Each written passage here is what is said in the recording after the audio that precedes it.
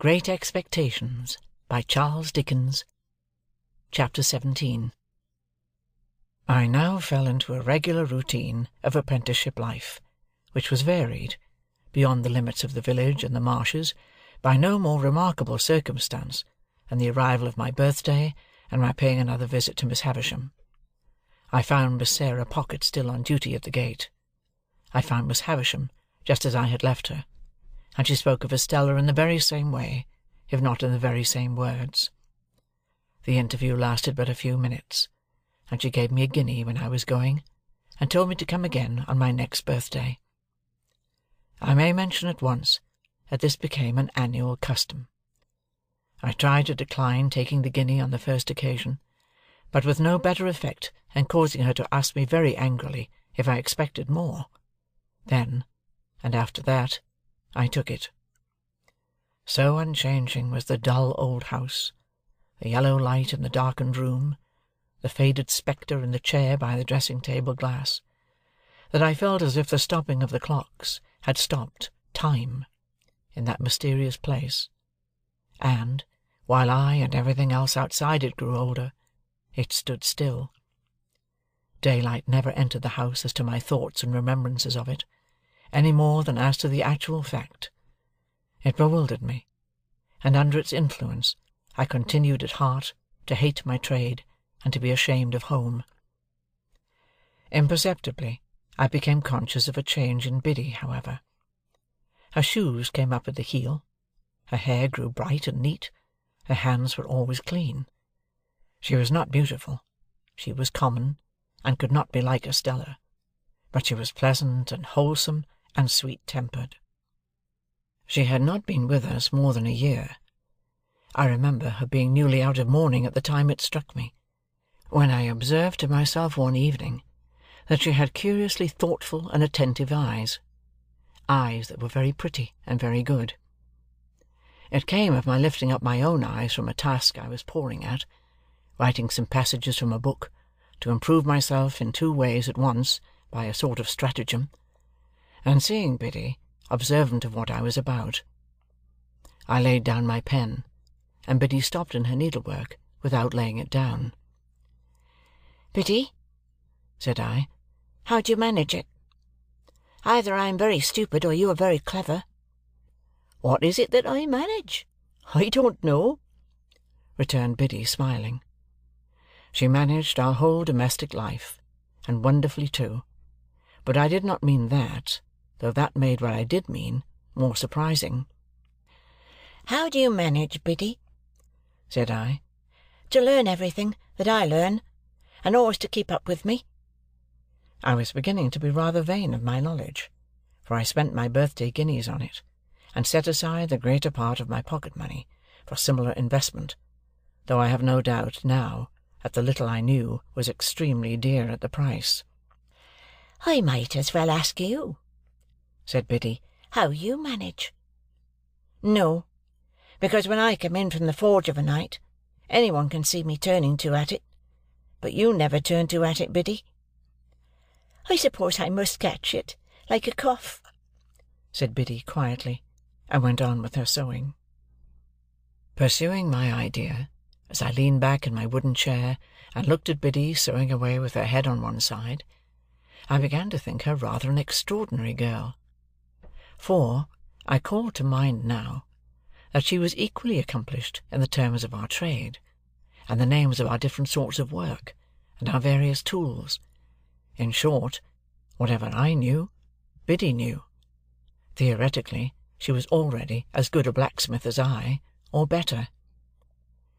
"You are one of those, Biddy," said I, "who make the most of every chance. You never had a chance before you came here, and see how improved you are." Biddy looked at me for an instant, and went on with her sewing. "I was your first teacher, though, wasn't I?" said she, as she sewed. "Biddy!" I exclaimed in amazement. "Why are you crying?" "No, I'm not," said Biddy, looking up and laughing. What put that into your head?" What could have put it in my head, but the glistening of a tear as it dropped on her work? I sat silent, recalling what a drudge she had been, until Mr. Wopsle's great aunt successfully overcame that bad habit of living, so highly desirable to be got rid of by some people. I recalled the hopeless circumstance by which she had been surrounded in the miserable little shop, and the miserable little noisy evening school, with that miserable old bundle of incompetence, always to be dragged and shouldered. I reflected that even in those untoward times, there must have been latent in Biddy what was now developing, for, in my first uneasiness and discontent, I had turned to her for help, as a matter of course. Biddy sat quietly sewing, shedding no more tears, and while I looked at her, and thought about it all, it occurred to me that perhaps I had not been sufficiently grateful to Biddy. I might have been too reserved, and should have patronized her more, though I did not use that precise word in my meditations, with my confidence. "Yes, Biddy," I observed, when I had done turning it over. "You were my first teacher, and that at a time when we little thought of ever being together like this in the kitchen." "Ah, poor thing!" replied Biddy. It was like her self-forgetfulness to transfer the remark to my sister, and to get up and be busy about her, making her more comfortable. "That's sadly true." "Well," said I, "we must talk together a little more, as we used to do. And I must consult you a little more, as I used to do. Let us have a quiet walk on the marshes next Sunday, Biddy, and a long chat." My sister was never left alone now, but Joe more than readily undertook the care of her on that Sunday afternoon, and Biddy and I went out together. It was summer-time, and lovely weather. When we had passed the village and the church and the churchyard, and were out on the marshes, and began to see the sails of the ships as they sailed on, I began to combine Miss Havisham and Estella with the prospect in my usual way. When we came to the river-side and sat down on the bank, with the water rippling at our feet, making it all more quiet than it would have been without that sound, I resolved that it was a good time and place for the admission of Biddy into my inner confidence. "Biddy," said I, after binding her to secrecy, "I want to be a gentleman." "Oh, I wouldn't, if I was you," she returned. "I don't think it would answer." "Biddy," said I, with some severity, "I have particular reasons for wanting to be a gentleman. You know best, Pip, but don't you think you're happier as you are?" "Biddy," I exclaimed impatiently, "I am not at all happy as I am. I'm disgusted with my calling and with my life. I've never taken to either since I was bound. Don't be absurd." "Was I absurd?" said Biddy, quietly raising her eyebrows. "I am sorry for that. I didn't mean to be. I only want you to do well, and to be comfortable."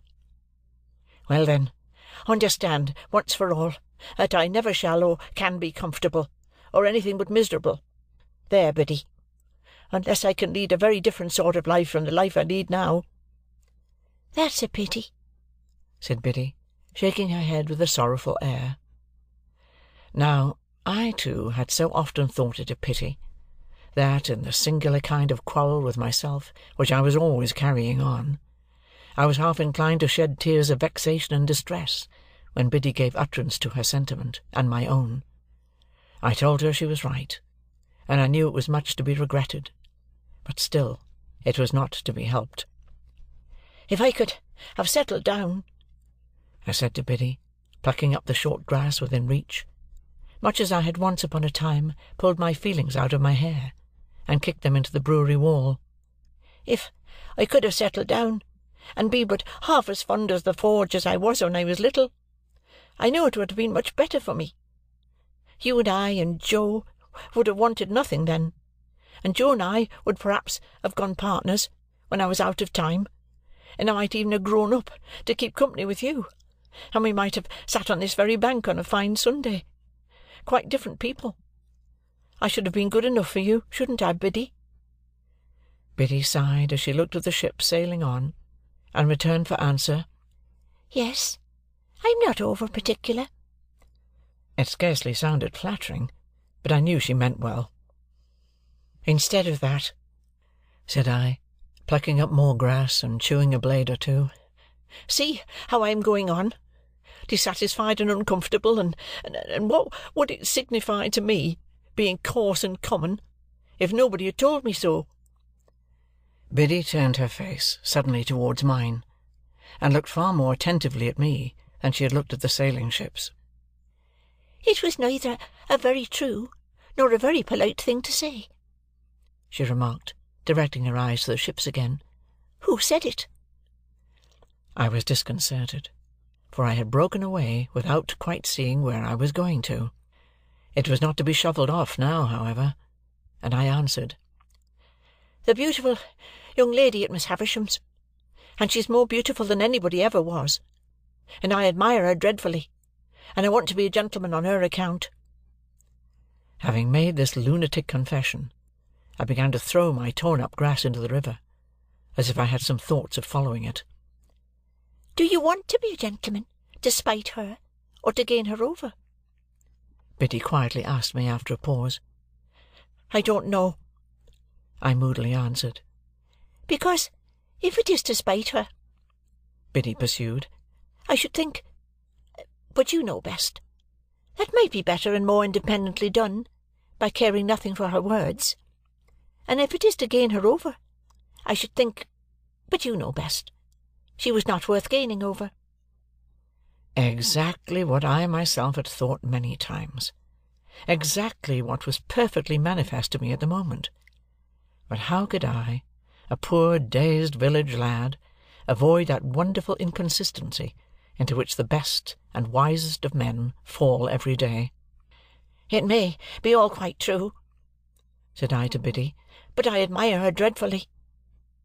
In short, I turned over on my face when I came to that, and got a good grasp on the hair on each side of my head, and wrenched it well, all the while knowing the madness of my heart to be so very mad and misplaced, that I was quite conscious it would have served my face right if I had lifted it up by my hair and knocked it against the pebbles as a punishment for belonging to such an idiot. Biddy was the wisest of girls, and she tried to reason no more with me. She put her hand, which was a comfortable hand, though roughened by work, upon my hands, one after another, and gently took them out of my hair. Then she softly patted my shoulder in a soothing way, while with my face upon my sleeve I cried a little, exactly as I had done in the brewery yard, and felt vaguely convinced that I was very much ill-used by somebody, or by everybody, I can't say which. "I am glad of one thing," said Biddy, "and that is, that you have felt you could give me your confidence, Pip. And I am glad of another thing, and that is, that of course you know you may depend upon my keeping it, and always so far deserving it. If your first teacher, dear, such a poor one, and so much in need of being taught herself, had been your teacher at the present time, she thinks she knows what lesson she would set. But it would be a hard one to learn, and you have got beyond her, and it's of no use now." So, with a quiet sigh for me, Biddy rose from the bank, and said, with a fresh and pleasant change of voice, "Shall we walk a little further, or go home?" "Biddy," I cried, getting up, putting my arm round her neck, and giving her a kiss, "I shall always tell you everything." "Till you're a gentleman," said Biddy. "You know I never shall be, so that's always.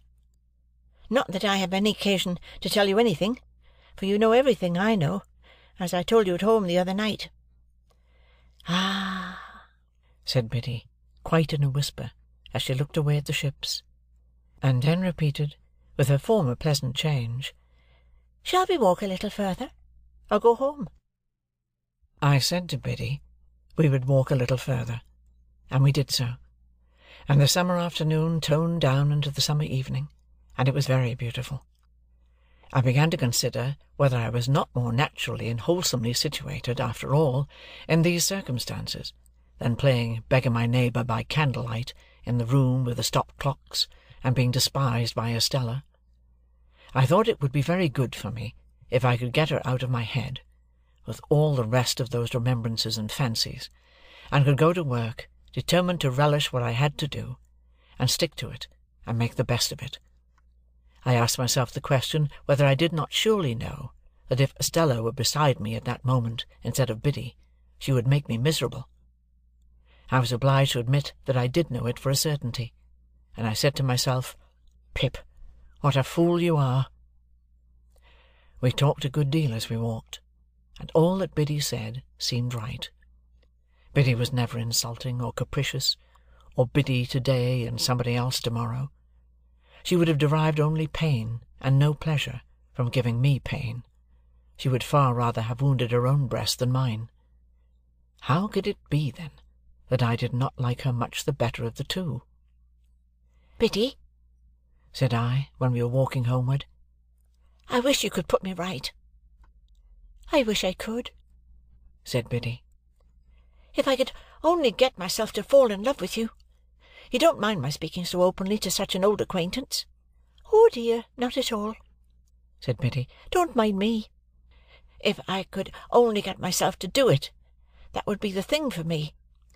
But you never will, you see," said Biddy. It did not appear quite so unlikely to me that evening, as it would have done if we had discussed it a few hours before. I therefore observed I was not quite sure of that.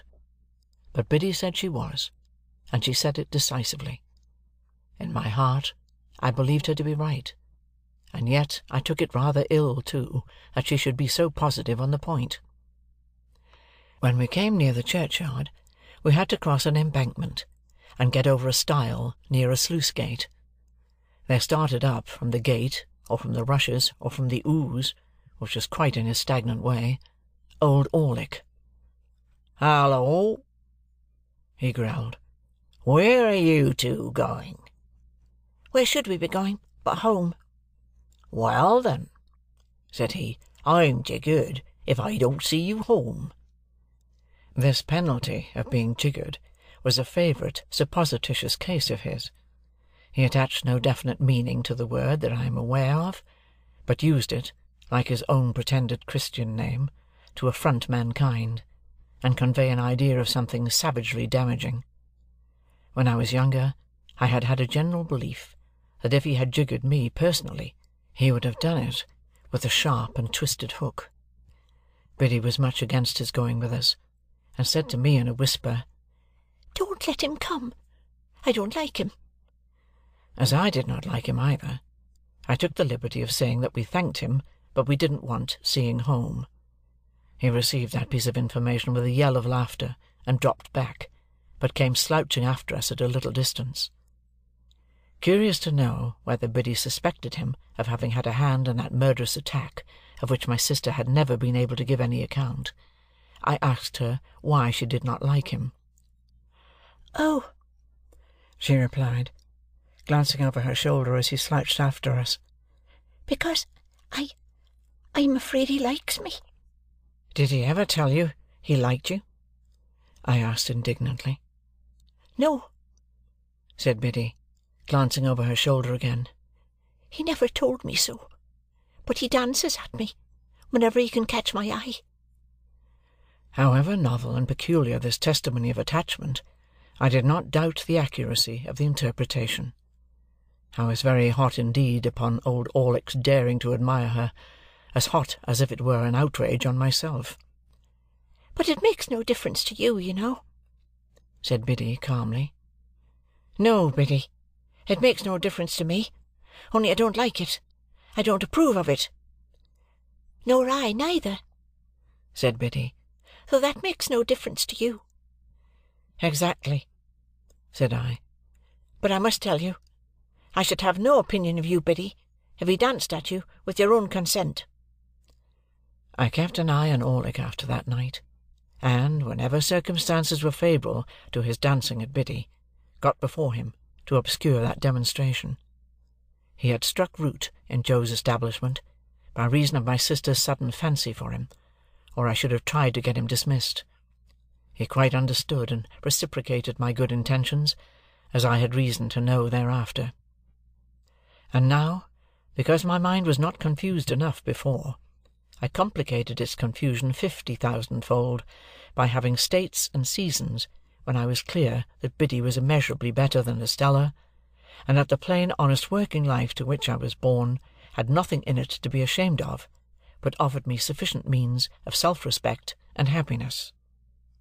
At those times I would decide conclusively that my disaffection to dear old Joe and the forge was gone, and that I was growing up in a fair way to be partners with Joe, and to keep company with Biddy, when all in a moment some confounding remembrance of the Havisham days would fall upon me, like a destructive missile, and scatter my wits again. Scattered wits take a long time picking up, and often, before I had got them well together, they would be dispersed in all directions by one stray thought, that perhaps after all Miss Havisham was going to make my fortune when my time was out. If my time had run out, it would have left me still at the height of my perplexities, I dare say. It never did run out, however, but was brought to a premature end, as I proceed to relate. End of chapter 17. Great Expectations, by Charles Dickens. Chapter 18. It was in the 4th year of my apprenticeship to Joe, and it was a Saturday night. There was a group assembled round the fire at the Three Jolly Bargemen, attentive to Mr. Wopsle as he read the newspaper aloud. Of that group I was one. A highly popular murder had been committed, and Mr. Wopsle was imbrued in blood to the eyebrows. He gloated over every abhorrent adjective in the description, and identified himself with every witness at the inquest. He faintly moaned, "I am done for," as the victim, and he barbarously bellowed, "I'll serve you out," as the murderer. He gave the medical testimony in pointed imitation of our local practitioner, and he piped and shook as the aged turnpike-keeper, who had heard blows, to an extent so very paralytic as to suggest a doubt regarding the mental competency of that witness. The coroner, in Mr. Wopsle's hands, became Timon of Athens, the beadle Coriolanus. He enjoyed himself thoroughly, and we all enjoyed ourselves, and were delightfully comfortable. In this cosy state of mind, we came to the verdict, wilful murder. Then, and not sooner, I became aware of a strange gentleman leaning over the back of the settle opposite me, looking on. There was an expression of contempt on his face, and he bit the side of a great forefinger as he watched the group of faces. "Well," said the stranger to Mr. Wopsle, when the reading was done, "you have settled it all to your own satisfaction, I have no doubt." Everybody started and looked up, as if it were the murderer. He looked at everybody coldly and sarcastically. "Guilty, of course," said he. "Out with it. Come." "Sir," returned Mr. Wopsle, "without having the honour of your acquaintance, I do say guilty." Upon this, we all took courage to unite in a confirmatory murmur. "I know you do," said the stranger. "I knew you would. I told you so. But now I'll ask you a question.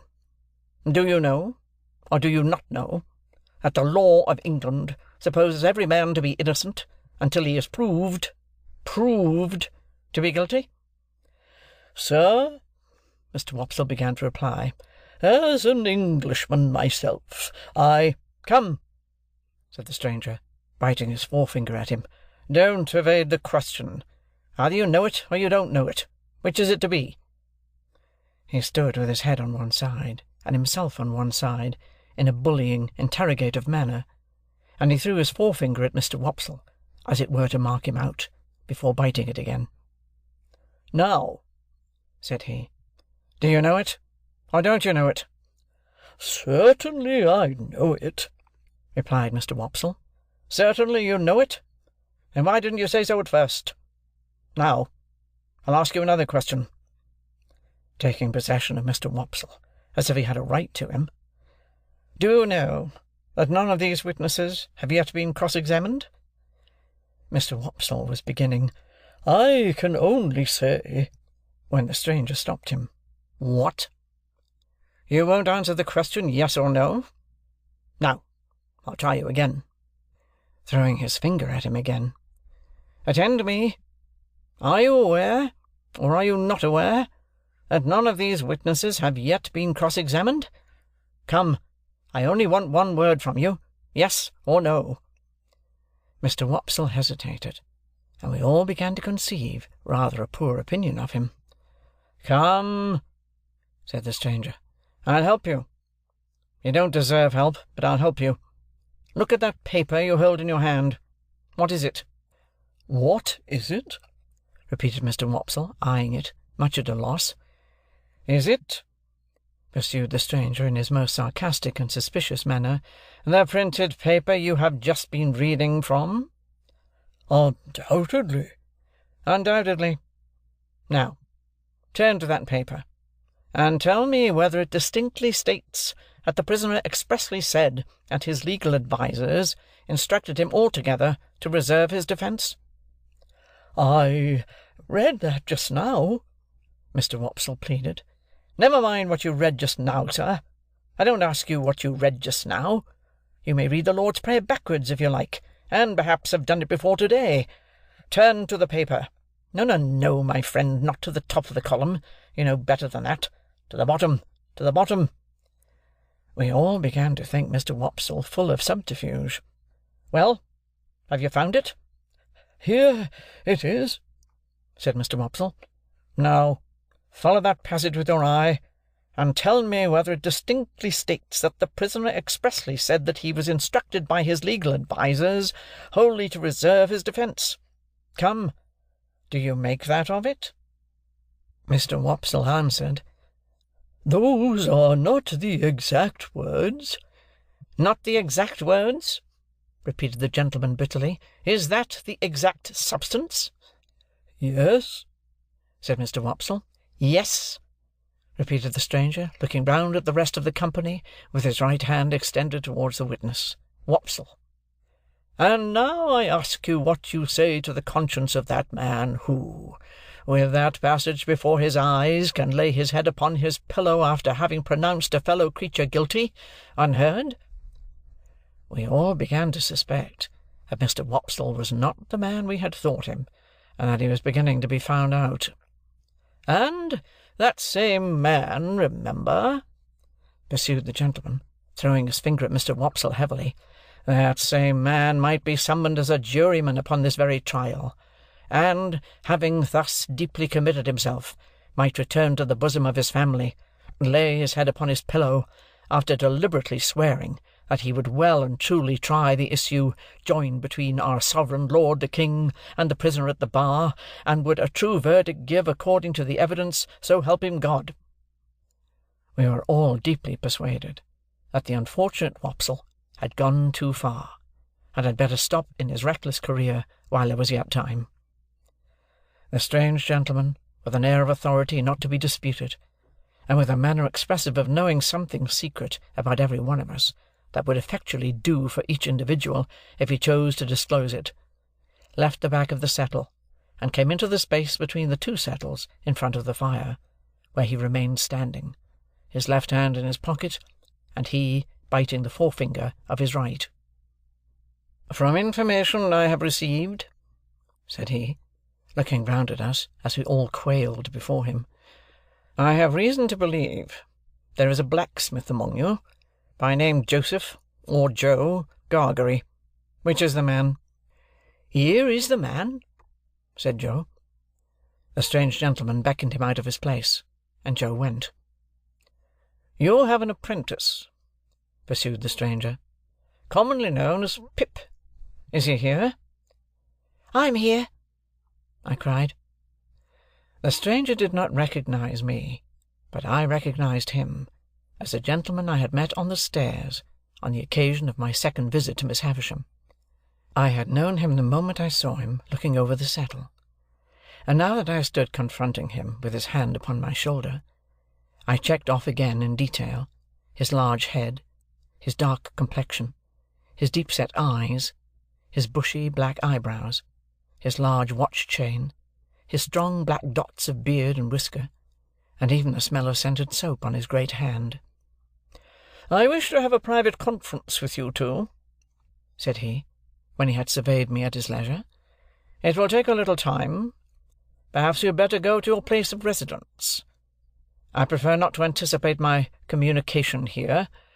You will impart as much or as little of it as you please to your friends afterwards. I have nothing to do with that." Amidst a wondering silence, we three walked out of the Jolly Bargemen, and in a wondering silence walked home.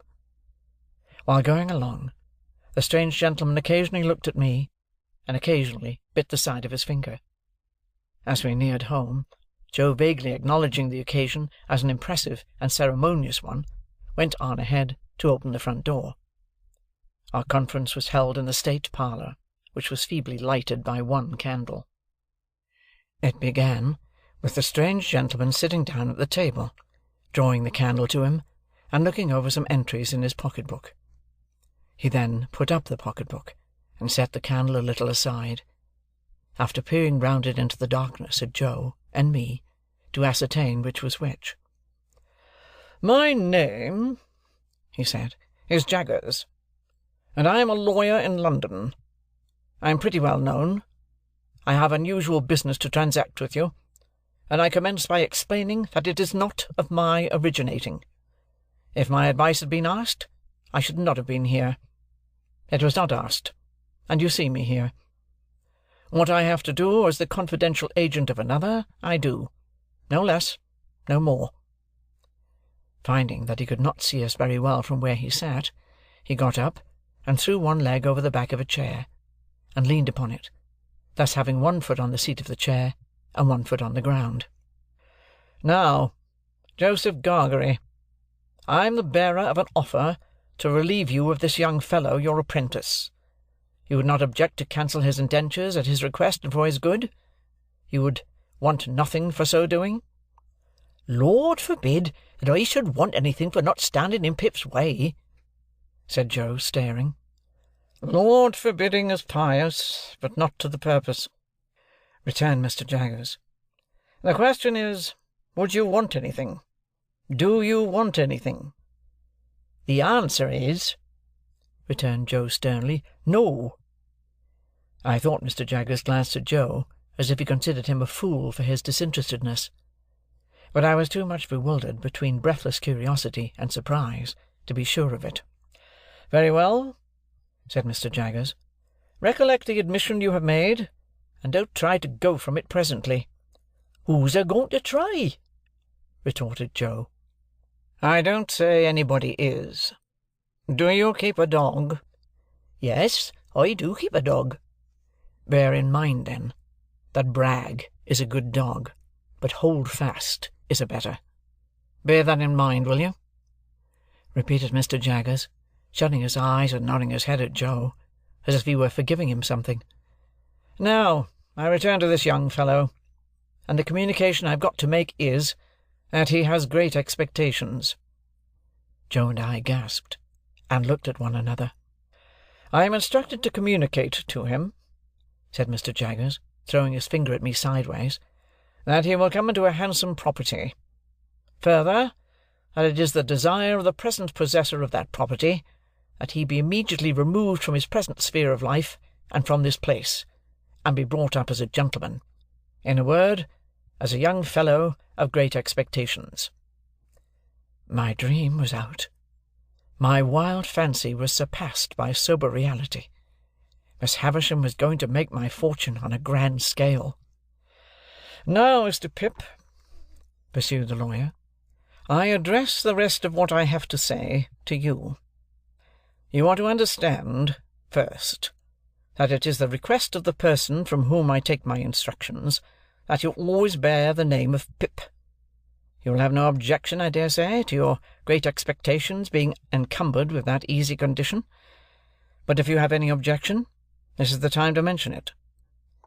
My heart was beating so fast, and there was such a singing in my ears, that I could scarcely stammer I had no objection. "I should think not. Now, you are to understand, secondly, Mr. Pip, that the name of the person who is your liberal benefactor remains a profound secret until the person chooses to reveal it. I am empowered to mention that it is the intention of the person to reveal it at first hand, by word of mouth to yourself. When or where that intention may be carried out, I cannot say. No one can say. It may be years hence. Now, you are distinctly to understand that you are most positively prohibited from making any inquiry on this head, or any allusion or reference, however distant, to any individual whomsoever as the individual, in all the communications you may have with me. If you have a suspicion in your own breast, keep that suspicion in your own breast. It is not the least to the purpose what the reasons of this prohibition are. They may be the strongest and gravest reasons, or they may be mere whim. This is not for you to inquire into. The condition is laid down.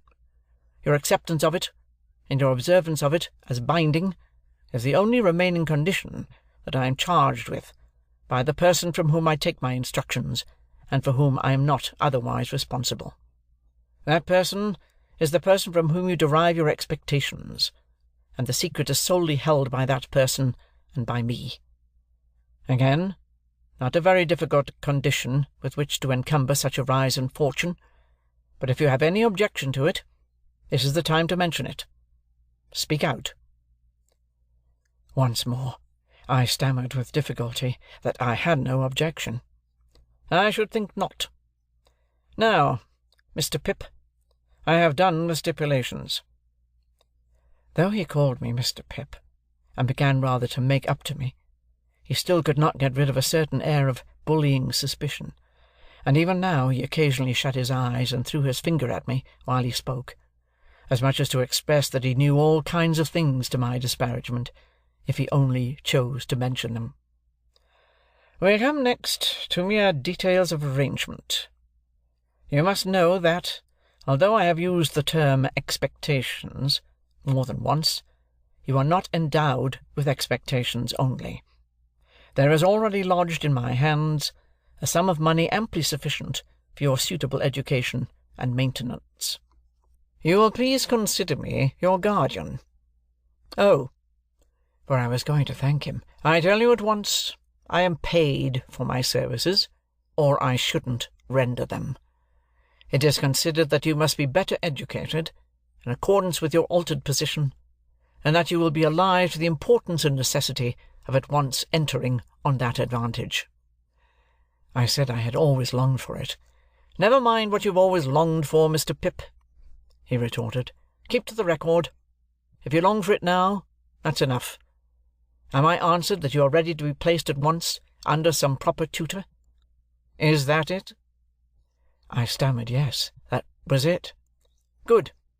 Now your inclinations are to be consulted. I don't think that wise, mind, but it's my trust. Have you ever heard of any tutor whom you would prefer to another? I had never heard of any tutor but Biddy and Mr. Wopsle's great-aunt, so I replied in the negative. There is a certain tutor of whom I have some knowledge, who I think might suit the purpose, said Mr. Jaggers.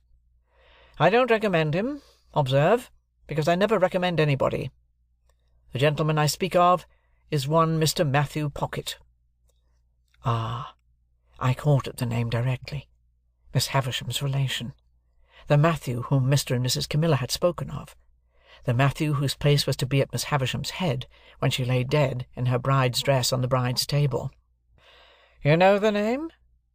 Said Mr. Jaggers, looking shrewdly at me, and then shutting up his eyes while he waited for my answer. My answer was that I had heard of the name. Oh, said he, you have heard of the name. But the question is, what do you say of it? I said, or tried to say, that I was much obliged to him for his recommendation. No, my young friend, he interrupted, shaking his great head very slowly. Recollect yourself.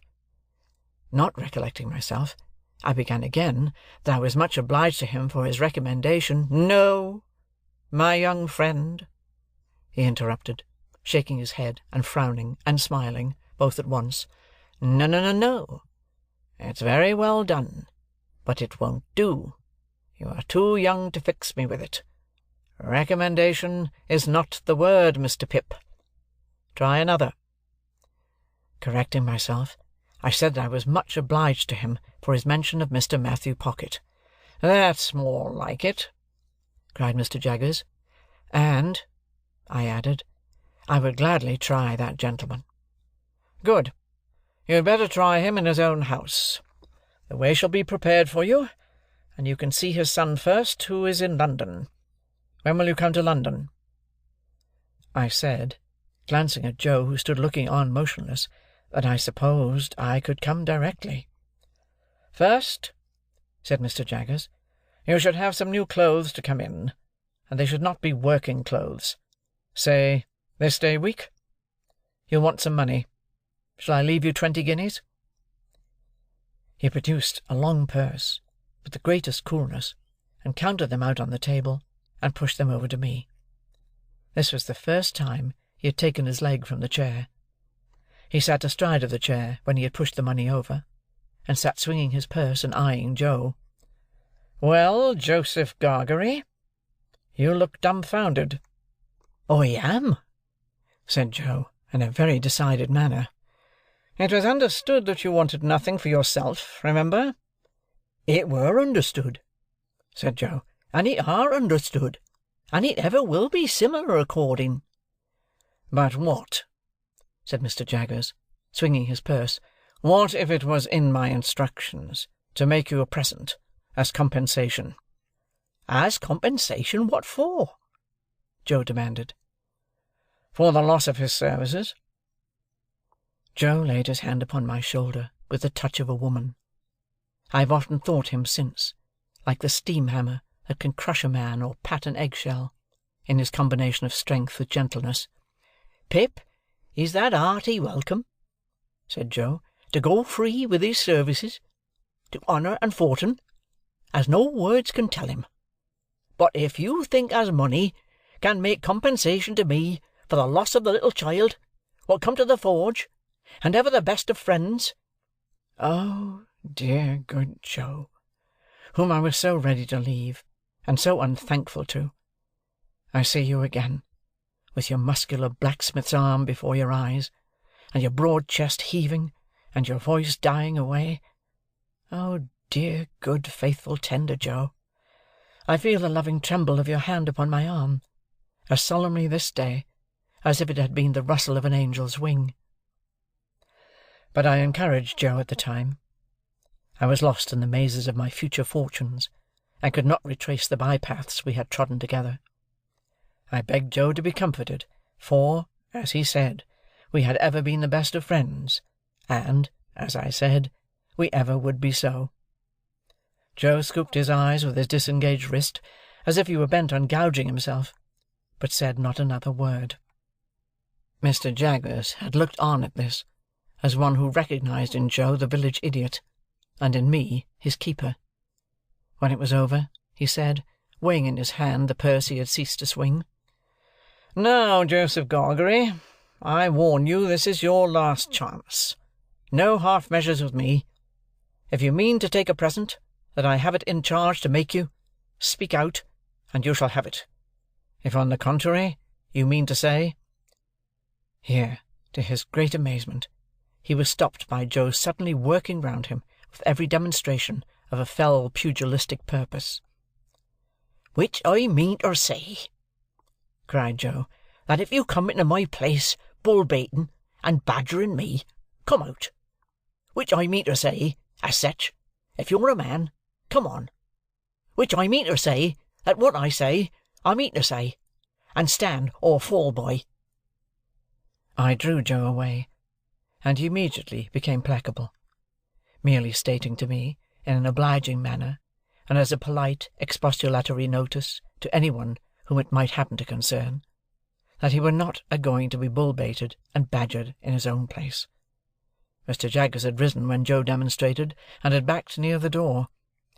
Without evincing any inclination to come in again, he there delivered his valedictory remarks. They were these: "Well, Mr. Pip, I think the sooner you leave here, as you are to be a gentleman, the better.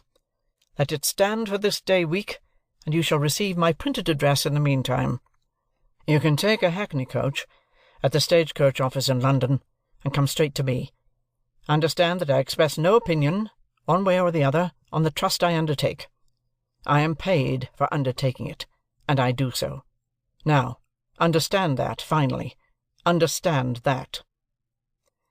He was throwing his finger at both of us, and I think would have gone on, but for his seeming to think Joe dangerous, and going off.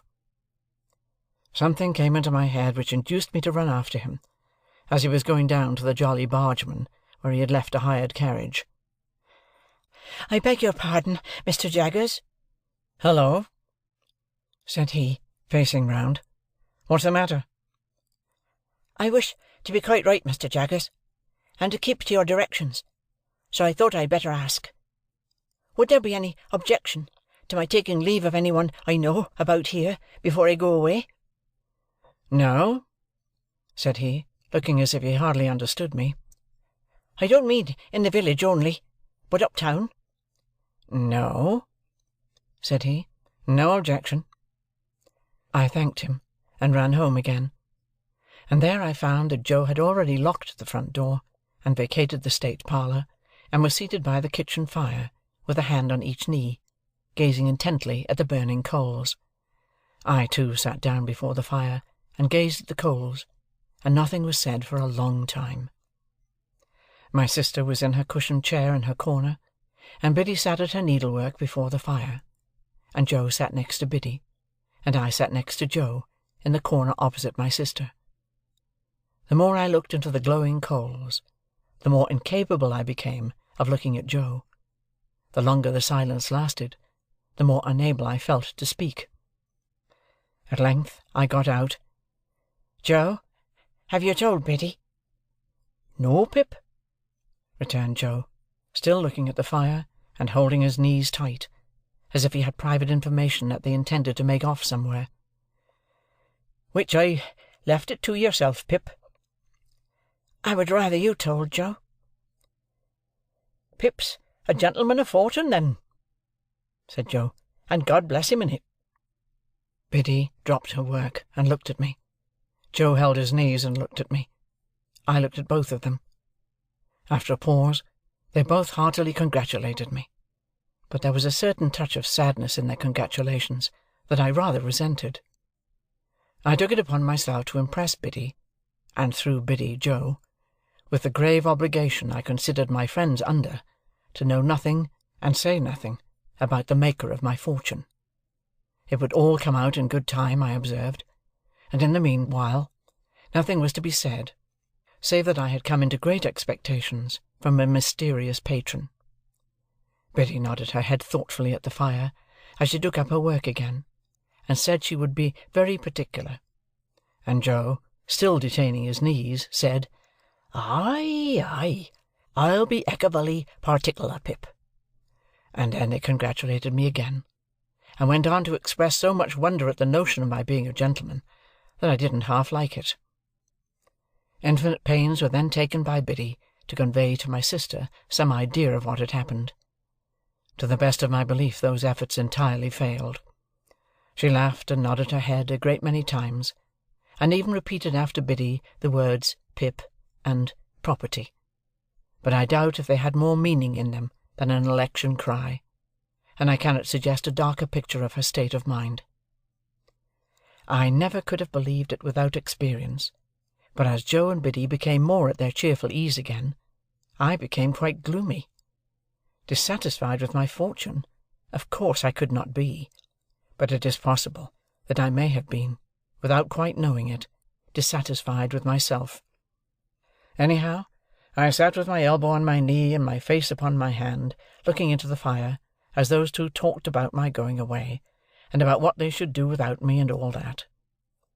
And whenever I caught one of them looking at me, though never so pleasantly, and they often looked at me, particularly Biddy, I felt offended, as if they were expressing some mistrust of me, though heaven knows they never did by word or sign. At those times I would get up and look out at the door, for our kitchen door opened at once upon the night, and stood open on summer evenings to air the room. The very stars to which I then raised my eyes, I am afraid I took to be but poor and humble stars, for glittering on the rustic objects among which I had passed my life. "Saturday night," said I, when we sat at our supper of bread and cheese and beer. 5 more days, and then the day before the day, they'll soon go. "Yes, Pip," observed Joe, whose voice sounded hollow in his beer mug. "They'll soon go." "Soon go," said Biddy. "I have been thinking, Joe, that when I go down-town on Monday, and order my new clothes, I shall tell the tailor that I'll come and put them on there, or that I'll have them sent to Mr. Pumblechook's. It would be very disagreeable to be stared at by all the people here." "Mr. and Mrs. Hubble might like to see you in your new genteel figure too, Pip," said Joe, industriously cutting his bread, with his cheese on it, in the palm of his left hand, and glancing at my untasted supper, as if he thought of the time when we used to compare slices. "So might Wopsle, and the Jolly Barge men might take it as a compliment." "That's just what I don't want, Joe. They would make it such a business of it, such a coarse and common business, that I couldn't bear myself." "Ah, that indeed, Pip," said Joe. "If you couldn't a-bear yourself." Biddy asked me here, as she sat holding my sister's plate. "Have you thought about when you'll show yourself to Mr. Gargery and your sister and me? You'll show yourself to us, won't you?" "Biddy," I returned, with some resentment, "you are so exceedingly quick that it is difficult to keep up with you." "She always were quick," observed Joe. "If you had waited another moment, Biddy, you would have heard me say that I shall bring my clothes here in a bundle one evening, most likely on the evening before I go away." Biddy said no more. Handsomely forgiving her, I soon exchanged an affectionate good night with her and Joe, and went up to bed. When I got into my little room, I sat down and took a long look at it, as a mean little room that I should soon be parted from, and raised above, for ever. It was furnished with fresh young remembrances too, and even at the same moment I fell into much the same confused division of mind between it and the better rooms to which I was going, as I had been in so often between the Forge and Miss Havisham's, and Biddy and Estella. The sun had been shining brightly all day on the roof of my attic, and the room was warm. As I put the window open and stood looking out, I saw Joe come slowly forth at the dark door below, and take a turn or two in the air, and then I saw Biddy come, and bring him a pipe, and light it for him. He never smoked so late, and it seemed to hint to me that he wanted comforting, for some reason or other. He presently stood at the door immediately beneath me, smoking his pipe, and Biddy stood there too, quietly talking to him, and I knew that they talked of me, for I heard my name mentioned in an endearing tone by both of them more than once.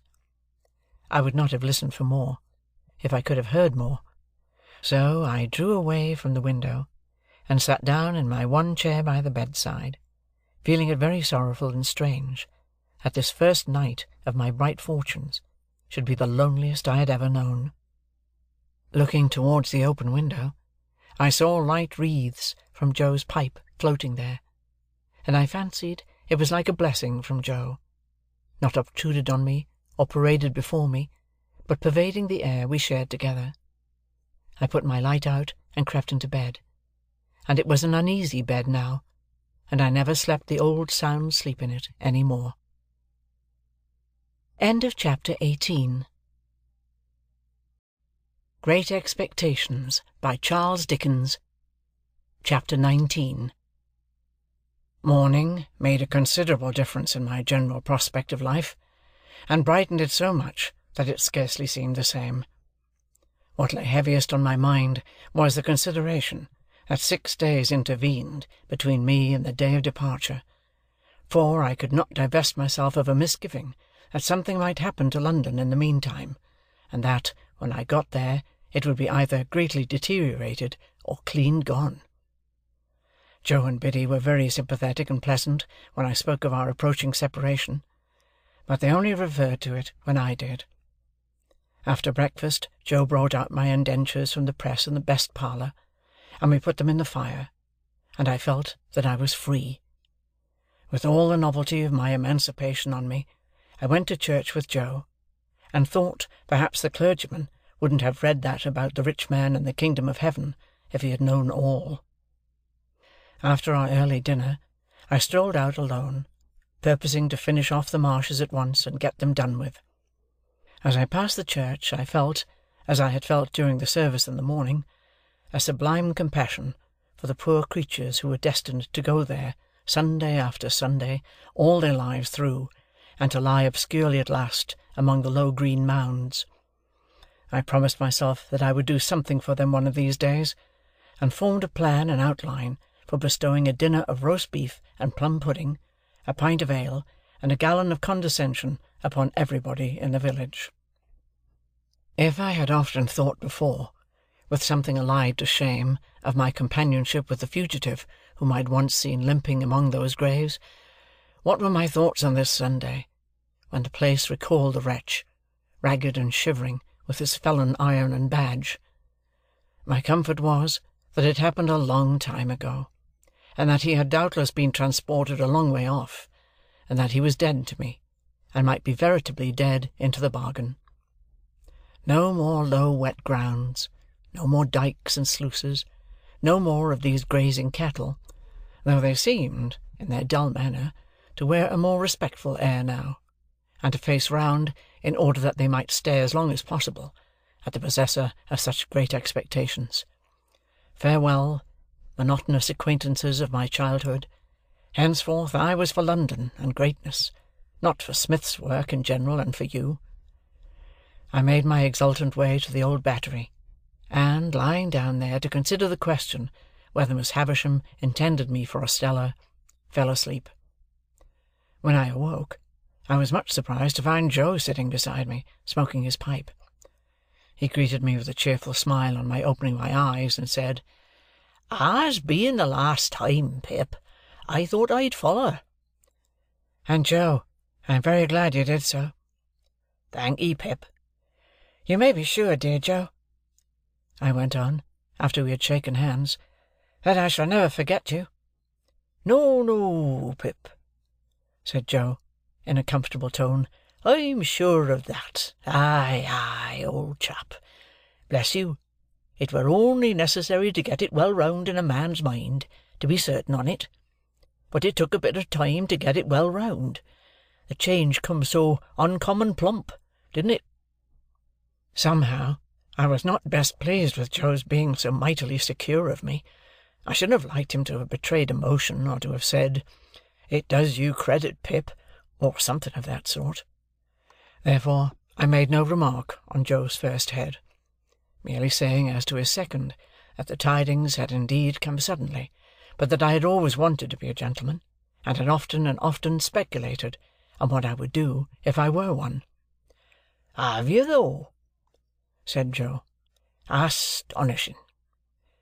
"It's a pity now, Joe," said I, "that you did not get on a little more when we had our lessons here, isn't it?" "Well, I don't know," returned Joe. "I'm so awful dull. I'm only master of my own trade. It were always a pity as I was so awful dull, but it's no more of a pity now than it was this day 12-month, don't you see?" What I had meant was, that when I came into my property and was able to do something for Joe, it would have been much more agreeable if he had been better qualified for a rise in station. He was so perfectly innocent of my meaning, however, that I thought I would mention it to Biddy in preference. So, when we had walked home and had had tea, I took Biddy into our little garden by the side of the lane, and, after throwing out in a general way for the elevation of her spirits that I should never forget her, said I had a favour to ask of her. "And it is, Biddy," said I, "that you will not omit any opportunity of helping Joe on a little." "How helping him on?" asked Biddy, with a steady sort of glance. "Well, Joe's a dear good fellow. In fact, I think he is the dearest fellow that ever lived, but he is rather backward in some things. For instance, Biddy, in his learning and his manners." Although I was looking at Biddy as I spoke, and although she opened her eyes very wide when I had spoken, she did not look at me. "Oh, his manners. Won't his manners do, then?" asked Biddy, plucking a black currant leaf. "My dear Biddy, they do very well here." "Oh, they do very well here," interrupted Biddy, looking closely at the leaf in her hand. "Hear me out. But if I were to remove Joe into a higher sphere, as I shall hope to remove him when I am fully come into my property, they would hardly do him justice." "And don't you think he knows that?" asked Biddy. It was such a very provoking question, for it had never in the most distant manner occurred to me, that I said snappishly, "Biddy, what do you mean?" Biddy, having rubbed the leaf to pieces between her hands, and the smell of a black currant bush has ever since recalled to me that evening in the little garden by the side of the lane, said, "Have you never considered that he may be proud?" "Proud?" I repeated, with disdainful emphasis. "Oh, there are many kinds of pride," said Biddy, looking full at me and shaking her head. "Pride is not all of one kind." "Well, what are you stopping for?" said I. "Not all of one kind," resumed Biddy. "He may be too proud to let any one take him out of a place that he is competent to fill, and fills well, and with respect. To tell you the truth, I think he is, though it sounds bold in me to say so, for you must know him far better than I do. Now, Biddy," said I, "I am very sorry to see this in you. I did not expect to see this in you. You are envious, Biddy, and grudging. You are dissatisfied on account of my rise in fortune, and you can't help showing it." "If you have the heart to think so," returned Biddy, "say so. Say so over and over again, if you have the heart to think so." "If you have the hearts to be so, you mean, Biddy," said I, in a virtuous and superior tone. "Don't put it off on me. I am very sorry to see it, and it's a bad side of human nature. I did intend to ask you to use any little opportunities you might have, after I was gone, of improving dear Joe, but after this I ask you nothing. I'm extremely sorry to see this in you, Biddy," I repeated. It's a bad side of human nature." "Whether you scold me, or approve of me," returned poor Biddy, "you may equally depend upon my trying to do all that lies in my power here, at all times. And whatever opinion you take away of me, shall make no difference in my remembrance of you. Yet a gentleman should not be unjust neither," said Biddy, turning away her head. I again warmly repeated that it was a bad side of human nature, in which sentiment, waiving its application, I have since seen reason to think I was right.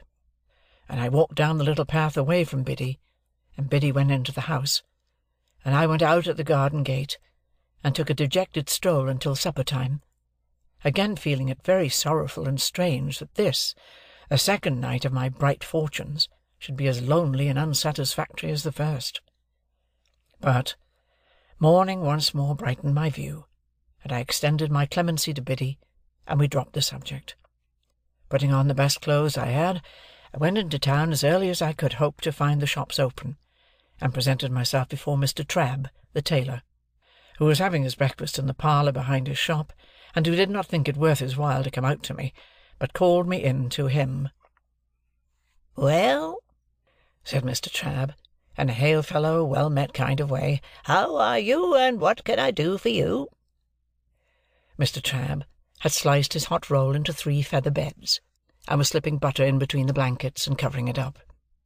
He was a prosperous old bachelor, and his open window looked into a prosperous little garden and orchard, and there was a prosperous iron safe let into the wall at the side of his fireplace, and I did not doubt that heaps of his prosperity were put away in it in bags.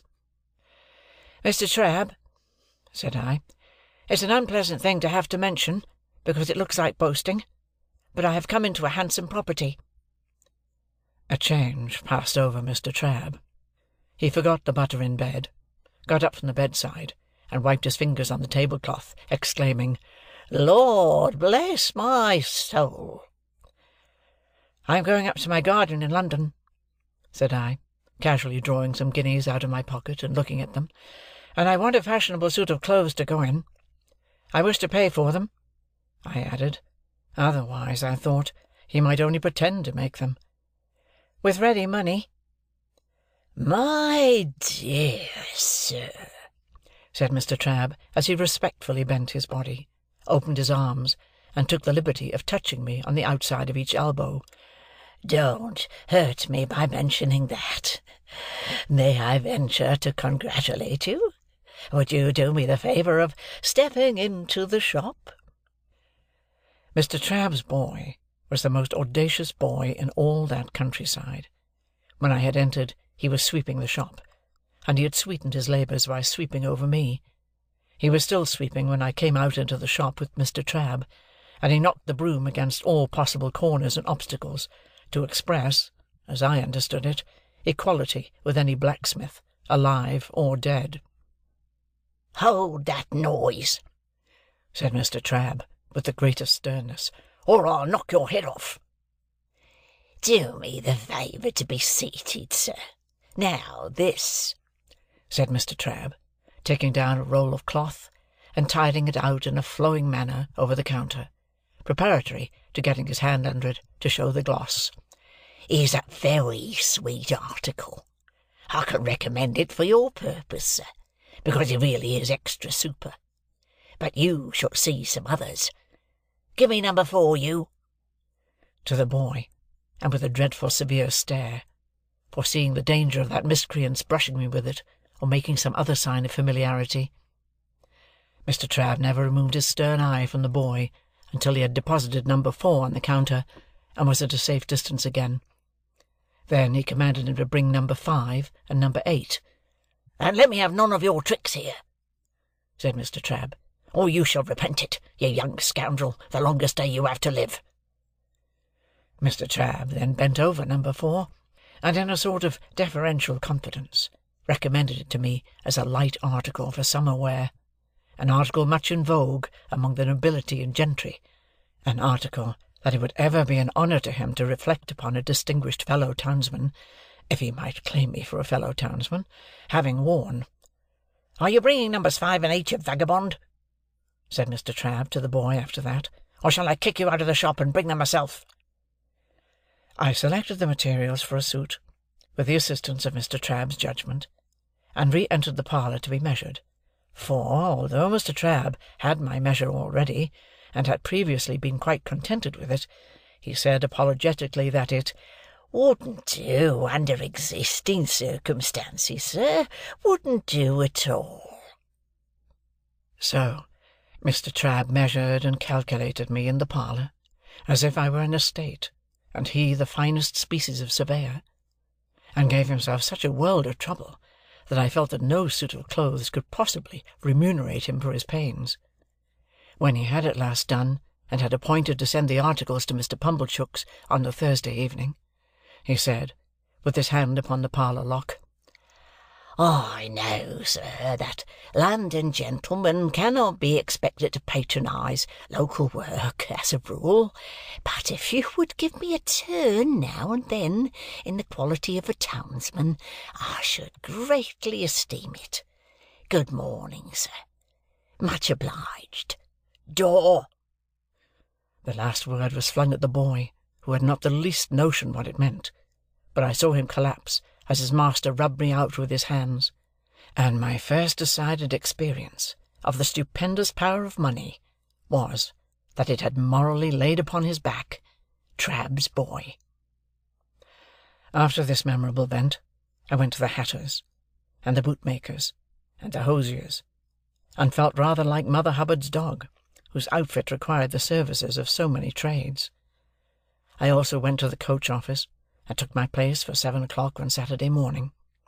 It was not necessary to explain everywhere that I had come into a handsome property, but whenever I said anything to that effect, it followed that the officiating tradesman ceased to have his attention diverted through the window by the High Street, and concentrated his mind upon me. When I had ordered everything I wanted, and directed my steps towards Pumblechook's, and, as I approached that gentleman's place of business, I saw him standing at his door. He was waiting for me with great impatience. He had been out early in the chaise cart, and had called at the forge and heard the news. He had prepared a collation for me in the Barnwell parlour, and he, too, ordered his shopman to "come out of the gangway," as my sacred person passed.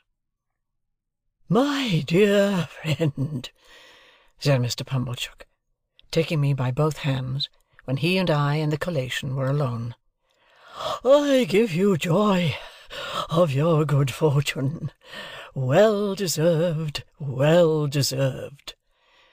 This was coming to the point, and I thought it a sensible way of expressing himself. "To think," said Mr. Pumblechook, after snorting admiration at me for some moments, "that I should have been the humble instrument of leading up to this is a proud reward." I begged Mr. Pumblechook to remember that nothing was to be ever said or hinted on that point. "My dear young friend," said Mr. Pumblechook, "if you will allow me to call you so." I murmured, "Certainly," and Mr. Pumblechook took me by both hands again, and communicated a movement to his waistcoat, which had an emotional appearance, though it was rather low down.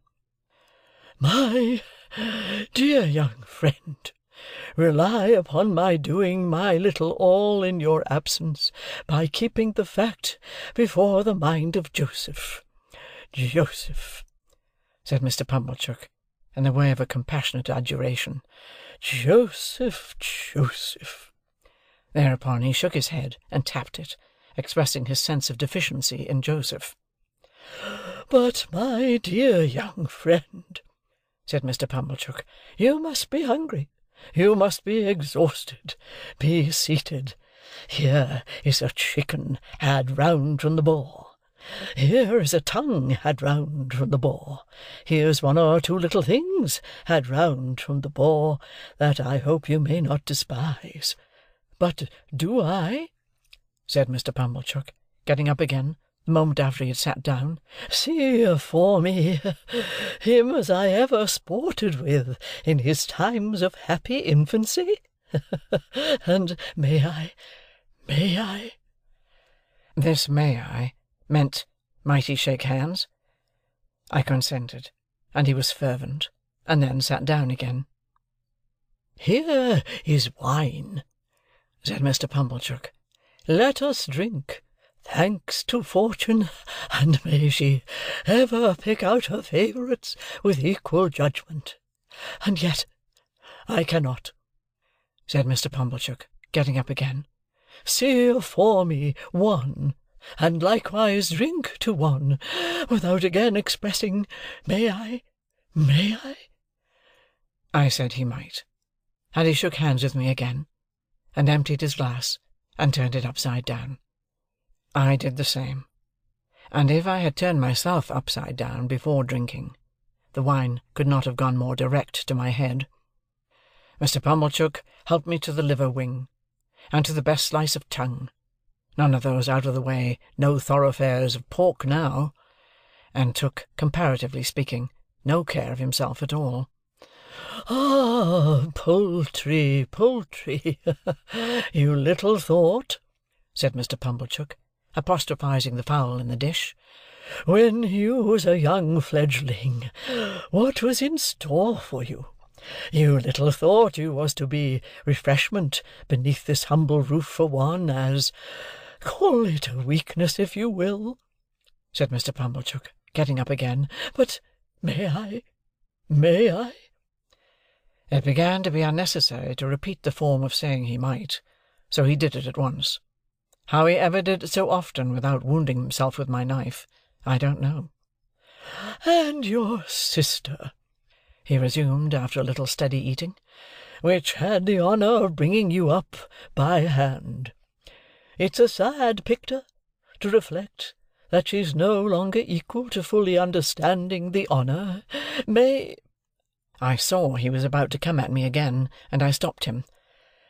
"We'll drink her health," said I. "Ah!" cried Mr. Pumblechook, leaning back in his chair, quite flaccid with admiration. That's the way you know him, sir? I don't know who sir was, but he certainly was not I, and there was no third person present. That's the way you know the noble-minded, sir. Ever forgiving and ever affable.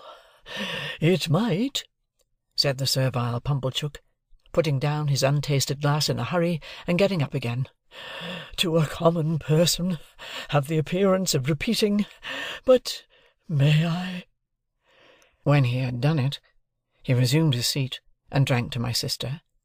"Let us never be blind," said Mr. Pumblechook, "to her faults of temper, but it is to be hoped she meant well."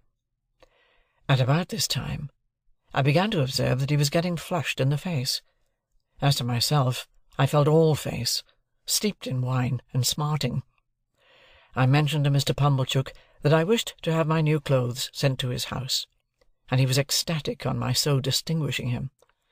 I mentioned my reason for desiring to avoid observation in the village, and he lauded it to the skies. There was nobody but himself, he intimated, worthy of my confidence, and, in short, might he? Then he asked me tenderly if I remembered our boyish games at sums, and how we had gone together to have me bound apprentice, and, in effect, how he had ever been my favourite fancy and my chosen friend. If I had taken 10 times as many glasses of wine as I had, I should have known that he never had stood in that relation towards me, and should in my heart of hearts have repudiated the idea. Yet for all that, I remember feeling convinced that I had been much mistaken in him, and that he was a sensible, practical, good-hearted, prime fellow. By degrees he fell to reposing such great confidence in me, as to ask my advice in reference to his own affairs. He mentioned that there was an opportunity for a great amalgamation and monopoly of the corn and seed trade on those premises, if enlarged, such as had never occurred before in that or any other neighbourhood. What alone was wanting to the realization of a vast fortune he considered to be more capital. Those were the 2 little words, more capital.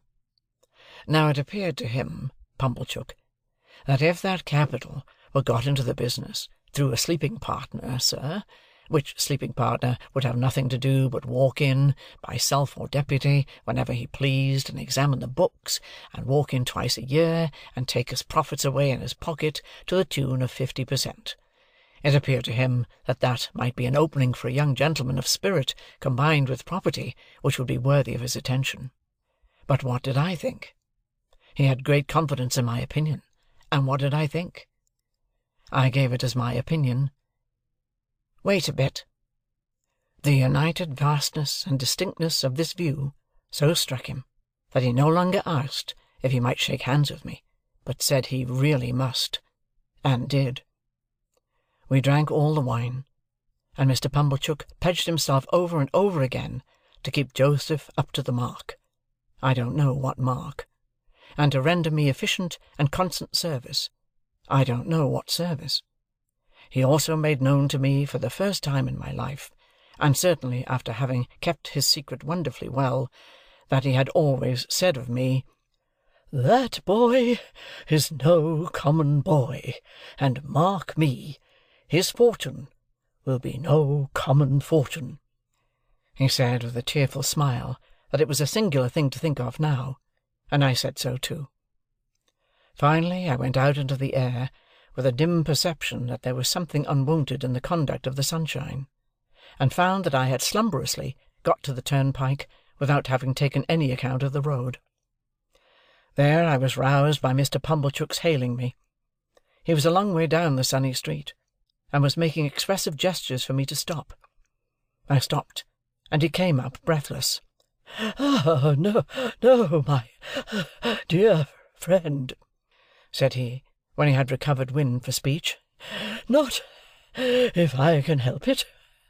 This occasion shall not entirely pass without that affability on your part.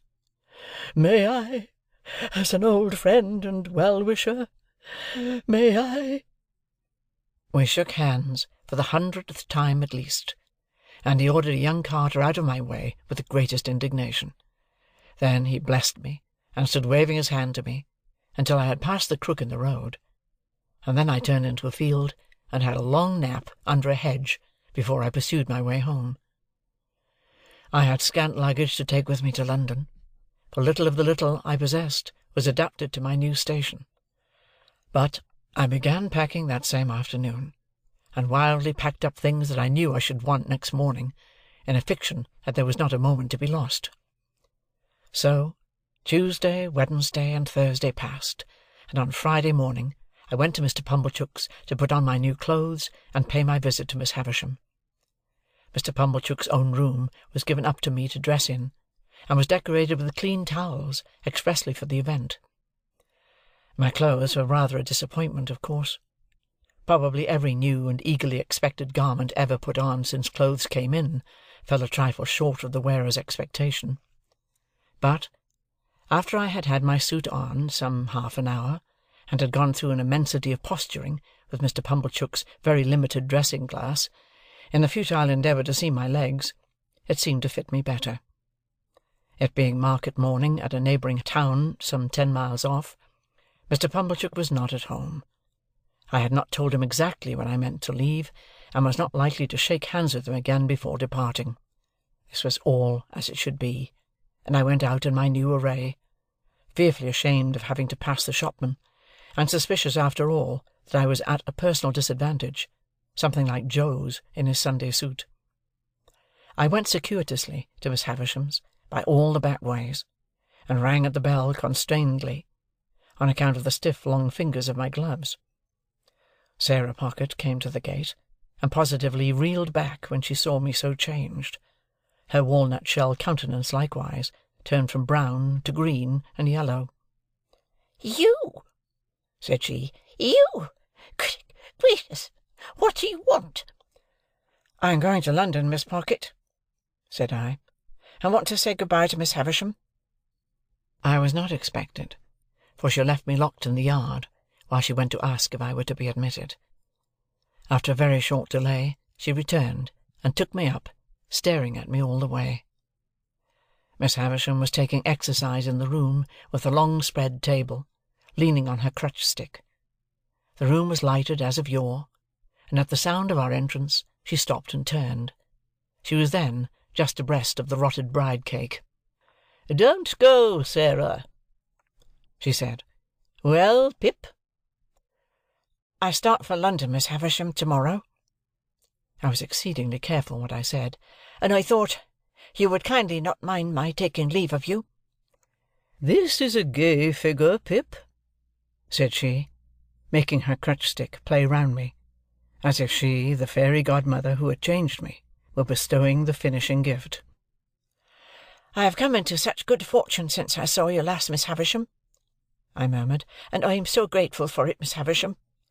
"Aye, aye," said she, looking at the discomfited and envious Sarah with delight. "I have seen Mr. Jaggers. I have heard about it, Pip. So you go to-morrow?" "Yes, Miss Havisham." "And you are adopted by a rich person?" "Yes, Miss Havisham." "Not named?" "No, Miss Havisham." "And Mr. Jaggers is made your guardian?" "Yes, Miss Havisham." She quite gloated on these questions and answers, so keen was her enjoyment of Sarah Pocket's jealous dismay. "Well," she went on, "you have a promising career before you. Be good, deserve it, and abide by Mr. Jaggers' instructions."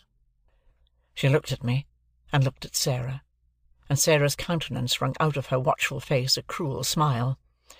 "Good-bye, Pip. You will always keep the name of Pip, you know." "Yes, Miss Havisham." "Good-bye, Pip." She stretched out her hand, and I went down on my knee, and put it to my lips. I had not considered how I should take leave of her. It came naturally to me at the moment to do this. She looked at Sarah Pocket with triumph in her weird eyes, and so I left my fairy godmother, with both her hands on her crutch-stick, standing in the midst of the dimly lighted room, beside the rotten bride-cake that was hidden in cobwebs. Sarah Pocket conducted me down, as if I were a ghost who must be seen out. She could not get over my appearance, and was in the last degree confounded. I said, "Good-bye, Miss Pocket," but she merely stared, and did not seem collected enough to know that I had spoken.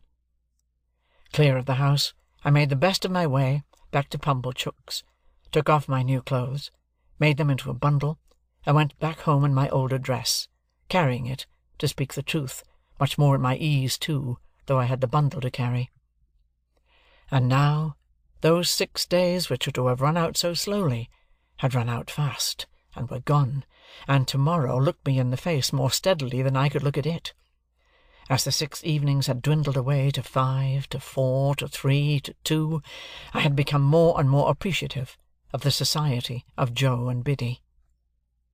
On this last evening, I dressed myself out in my new clothes for their delight, and sat in my splendour until bedtime. We had a hot supper on the occasion, graced by the inevitable roast fowl, and we had some flip to finish with. We were all very low, and none the higher for pretending to be in spirits. I was to leave our village at 5 in the morning, carrying my little hand portmanteau, and I had told Joe that I wished to walk away all alone. I am afraid, sore afraid, that this purpose originated in my sense of the contrast there would be between me and Joe if we went to the coach together. I had pretended with myself that there was nothing of this taint in the arrangement, but when I went up to my little room on this last night, I felt compelled to admit that it might be so, and had an impulse upon me to go down again and entreat Joe to walk with me in the morning. I did not. All night there were coaches in my broken sleep, going to wrong places instead of to London, and having in the traces now dogs, now cats, now pigs, now men, never horses. Fantastic failures of journeys occupied me until the day dawned, and the birds were singing. Then I got up and partly dressed, and sat at the window to take a last look out, and in taking it, fell asleep. Biddy was astir so early to get my breakfast, that, although I did not sleep at the window an hour, I smelt the smoke of the kitchen fire when I started up with the terrible idea that it must be late in the afternoon. But long after that, and long after I had heard the clinking of the teacups and was quite ready, I wanted the resolution to go downstairs. After all, I remained up there, repeatedly unlocking and unstrapping my small portmanteau, and locking and strapping it up again, until Biddy called to me that I was late. It was a hurried breakfast, with no taste in it. I got up from the meal, saying with a sort of briskness, as if it had only just occurred to me, "Well, I suppose I must be off." And then I kissed my sister, who was laughing and nodding and shaking in her usual chair, and kissed Biddy, and threw my arms around Joe's neck. Then I took up my little portmanteau and walked out. The last I saw of them was, when I presently heard a scuffle behind me, and looking back, saw Joe throwing an old shoe after me, and Biddy throwing another old shoe. I stopped then, to wave my hat, and dear old Joe waved his strong right arm above his head, crying huskily, "Hooroar!" and Biddy put her apron to her face. I walked away at a good pace, thinking it was easier to go than I had supposed it would be, and reflecting that it would never have done to have had an old shoe thrown after the coach in sight of all the High Street. I whistled and made nothing of going, but the village was very peaceful and quiet, and the light mists were solemnly rising, as if to show me the world, and I had been so innocent and little here, and all beyond was so unknown and great, that in a moment, with a strong heave and sob, I broke into tears. It was by the finger-post at the end of the village, and I laid my hand upon it and said, "Good-bye, oh, my dear, dear friend." Heaven knows, we need never be ashamed of our tears, for they are rain upon the blinding dust of earth, overlying our hard hearts. I was better after I had cried than before, more sorry, more aware of my own ingratitude, more gentle. If I had cried before, I should have had Joe with me then. So subdued I was by those tears, and by their breaking out again in the course of the quiet walk, that when I was on the coach, and it was clear of the town, I deliberated with an aching heart whether I would not get down when we changed horses, and walk back, and have another evening at home, and a better parting. We changed, and I had not made up my mind, and still reflected for my comfort that it would be quite practicable to get down and walk back when we changed again. And while I was occupied with these deliberations, I would fancy an exact resemblance to Joe in some man coming along the road towards us, and my heart would beat high, as if he could possibly be there. We changed again, and yet again, and it was now too late and too far to go back, and I went on. And the mists had all solemnly risen now, and the world lay spread before me. This is the end of the first stage of Pip's expectations. End of chapter 19. Great Expectations by Charles Dickens. Chapter 20. The journey from our town to the metropolis was a journey of about 5 hours. It was a little past midday when the 4-horse stage-coach, by which I was a passenger, got into the ravel of traffic frayed out about the Cross-Keys, Wood Street, Cheapside, London. We Britons had at that time particularly settled that it was treasonable to doubt our having and our being the best of everything. Otherwise, while I was scared by the immensity of London, I think I might have had some faint doubts whether it was not rather ugly, crooked, narrow, and dirty. Mr. Jaggers had duly sent me his address. It was Little Britain, and he had written after it on his card, just out of Smithfield, and close by the coach-office. Nevertheless, a hackney coachman who seemed to have as many capes to his greasy greatcoat as he was years old, packed me up in his coach and hemmed me in with a folding and jingling barrier of steps, as if he were going to take me 50 miles. His getting on his box, which I remember to have been decorated with an old weather-stained pea-green hammer-cloth, moth-eaten into rags, was quite a work of time. It was a wonderful equipage, with 6 great coronets outside, and ragged things behind, for I don't know how many footmen to hold on to by, and a harrow below them, to prevent amateur footmen from yielding to the temptation. I had scarcely had time to enjoy the coach, and to think how like a straw-yard it was, and yet how like a rag-shop, and to wonder why the horses' nose-bags were kept inside, when I observed the coachman beginning to get down, as if we were going to stop presently. And stop presently we did, in a gloomy street, at certain offices with an open door, whereon was painted Mr. Jaggers. "How much?" I asked the coachman. The coachman answered, "A shilling, unless you wish to make it more." I naturally said I had no wish to make it more. "Then it must be a shilling," observed the coachman. "I don't want to get into trouble. I know him." He darkly closed an eye at Mr. Jaggers' name, and shook his head. When he had got his shilling, and had in course of time completed the ascent to his box, and had got away, which appeared to relieve his mind, I went into the front office with my little portmanteau in my hand, and asked, was Mr. Jaggers at home? "He is not," returned the clerk. "He is in court at present. Am I addressing Mr. Pip?" I signified that he was addressing Mr. Pip. "Mr. Jaggers left word would you wait in his room. He couldn't say how long he might be, having a case on, but it stands to reason, his time being valuable, that he won't be longer than he can help." With those words, the clerk opened a door, and ushered me into an inner chamber at the back. Here we found a gentleman with one eye, in a velveteen suit and knee-breeches, who wiped his nose with his sleeve on being interrupted in the perusal of the newspaper. "Go wait outside, Mike," said the clerk. I began to say that I hoped I was not interrupting, when the clerk shoved this gentleman out, with as little ceremony as I ever saw used, and tossing his fur cap out after him, left me alone. Mr. Jaggers' room was lighted by a skylight only, and was a most dismal place. The skylight eccentrically pitched like a broken head, and the distorted adjoining houses looking as if they had twisted themselves to peep down at me through it. There were not so many papers about as I should have expected to see, and there were some odd objects about that I should not have expected to see, such as an old rusty pistol, a sword in a scabbard, several strange-looking boxes and packages, and 2 dreadful casts on a shelf, of faces peculiarly swollen and twitchy about the nose. Mr. Jaggers's own high-backed chair was of deadly black horsehair, with rows of brass nails round it, like a coffin, and I fancied I could see how he leaned back in it and bit his forefinger at the clients. The room was but small, and the clients seemed to have had a habit of backing up against the wall especially opposite to Mr. Jaggers's chair, being greasy with shoulders.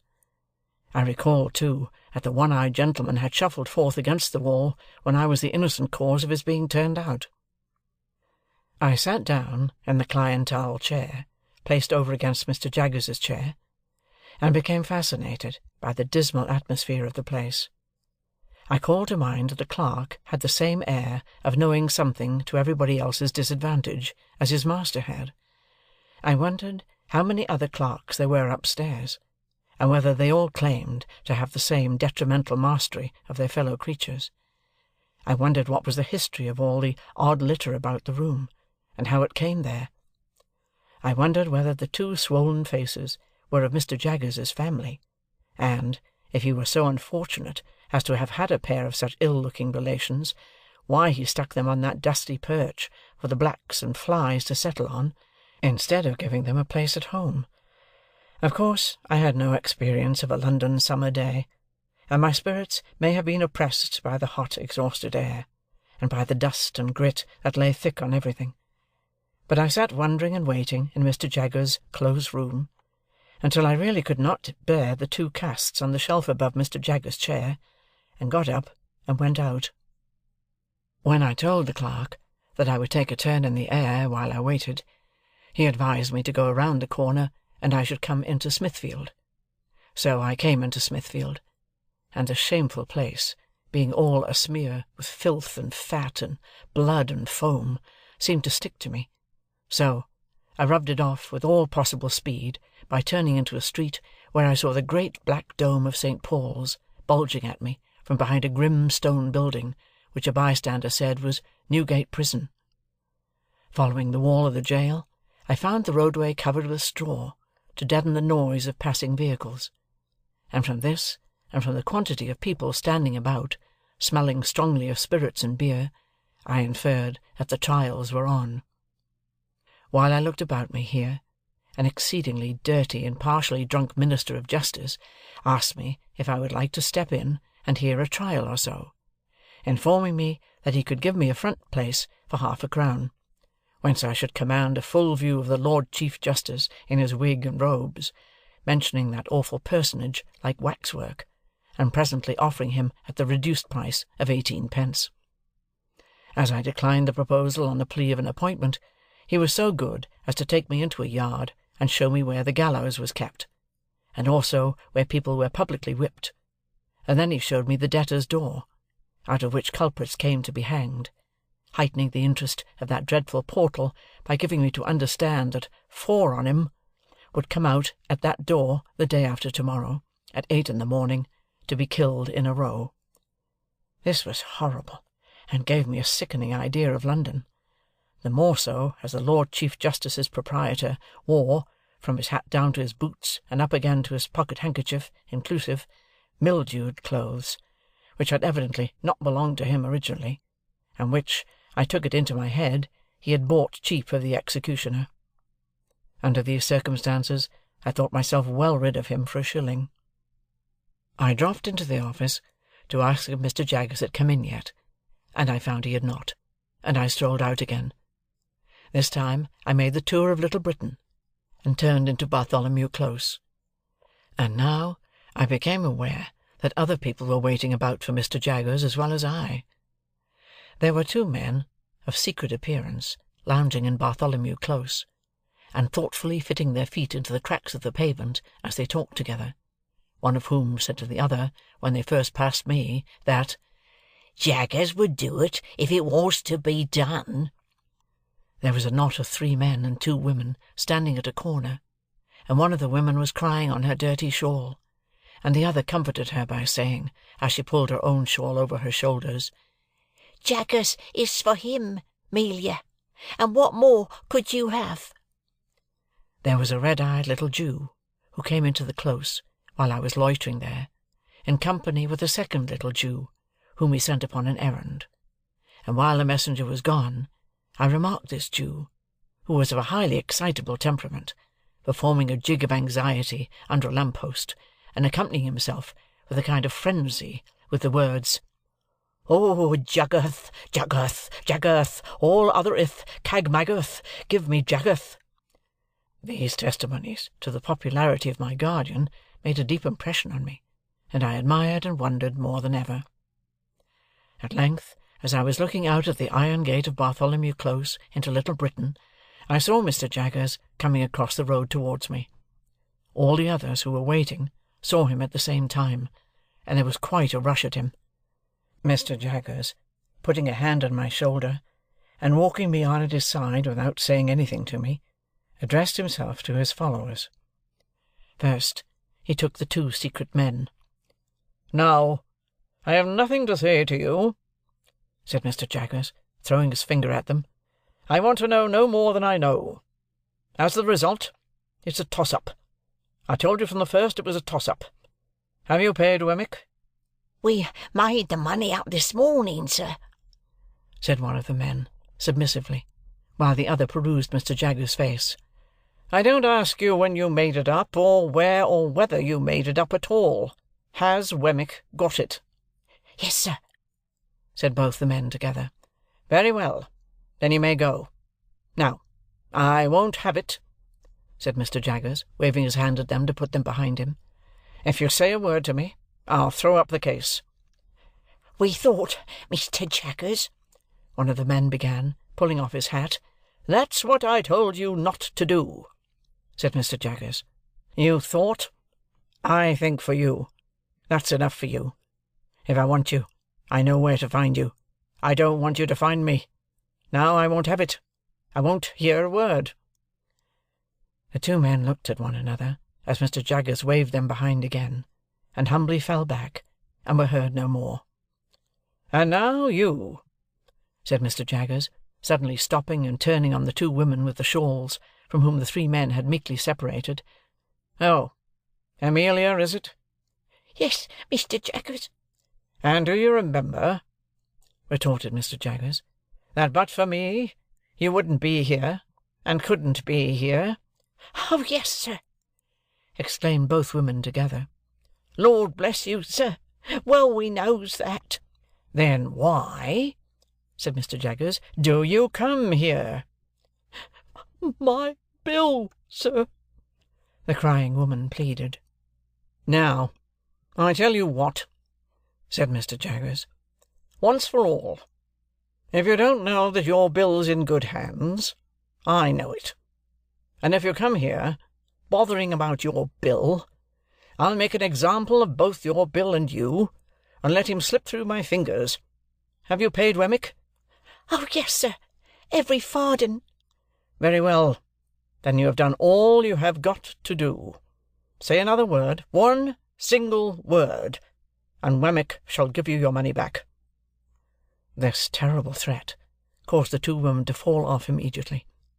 No one remained now but the excitable Jew, who had already raised the skirts of Mr. Jaggers's coat to his lips several times. "I don't know this man," said Mr. Jaggers in the same devastating strain. "What does this fellow want?" "Ma there, Mr. Jaggers, own brother to Abraham Lathereth." "Who's he?" said Mr. Jaggers. "Let go of my coat." The suitor, kissing the hem of the garment again before relinquishing it, replied, "Abraham Lathereth, on the Pythian of Plate." "You're too late," said Mr. Jaggers. "I am over the way." "Holy Father, Mr. Jaggers," cried my excitable acquaintance, turning white, "don't say you're again Abraham Lathereth." "I am," said Mr. Jaggers, "and there's an end of it. Get out of the way." "Mr. Jaggers, half a moment. my own cousinth, gone to Mr. Wemyss at this present minute, to offer him any terms, Mr. Jaggers. Half a quarter of a moment.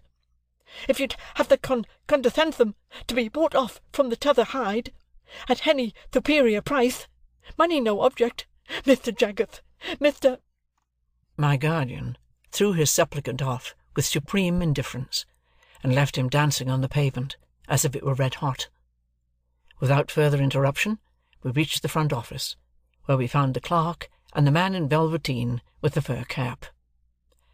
"Here's Mike," said the clerk, getting down from his stool, and approaching Mr. Jaggers confidentially. "Oh?" said Mr. Jaggers, turning to the man, who was pulling a lock of hair in the middle of his forehead, like the bull in Cock Robin pulling at the bell-rope. "Your man comes on this afternoon? Well?" "Well, Master Jaggers," returned Mike, in the voice of a sufferer from a constitutional cold, "arter a deal of trouble, I found one, sir, as might do." "What is he prepared to swear?" "Well, Master Jaggers," said Mike, wiping his nose on his fur cap this time. "in a general way, anything." Mr. Jaggers suddenly became most irate. "Now, I warned you before," said he, throwing his forefinger at the terrified client, "that if you ever presumed to talk in that way here, I'd make an example of you. You infernal scoundrel! How dare you tell me that?" The client looked scared, but bewildered too, as if he were unconscious what he had done. "Spoony," said the clerk in a low voice, giving him a stir with his elbow. "Soft head. Need you say it face to face?" "Now, I ask you, you blundering booby," said my guardian, very sternly, "once more, and for the last time, what the man you have brought here is prepared to swear?" Mike looked hard at my guardian, as if he were trying to learn a lesson from his face, and slowly replied, "Either to character, or to having been in his company, and never left him all the night in question." "Now be careful. In what station of life is this man?" Mike looked at his cap, and looked at the floor, and looked at the ceiling, and looked at the clerk, and even looked at me, before beginning to reply in a nervous manner, "We've dressed him up like—" when my guardian blustered out, "What? You will you?" "Spoony," added the clerk again with another stir. After some helpless casting about, Mike brightened, and began again. "He is dressed like a 'spectable pie-man, a sort of a pastry cook." "Is he here?" asked my guardian. "I left him," said Mike. "a-setting on some doorsteps round the corner." "Take him past that window, and let me see him." The window indicated was the office window. We all three went to it, behind the wire blind, and presently saw the client go by in an accidental manner, with a murderous-looking tall individual in a short suit of white linen and a paper cap. This guileless confectioner was not by any means sober, and had a black eye into the green stage of recovery, which was painted over. "Tell him to take his witness away directly," said my guardian to the clerk in extreme disgust, "and ask him what he means by bringing such a fellow as that." My guardian then took me into his own room, and while he lunched, standing, from a sandwich-box and a pocket-flask of sherry, he seemed to bully his very sandwich as he ate it, informed me what arrangements he had made for me. I was to go to Barnard's Inn, to young Mr. Pocket's rooms, where a bed had been sent in for my accommodation. I was to remain with young Mr. Pocket until Monday. On Monday, I was to go with him to his father's house on a visit, that I might try how I liked it. Also, I was told what my allowance was to be. It was a very liberal one, and had handed to me from one of my guardian's drawers. The cards of certain tradesmen with whom I was to deal for all kinds of clothes, and such other things as I could in reason want.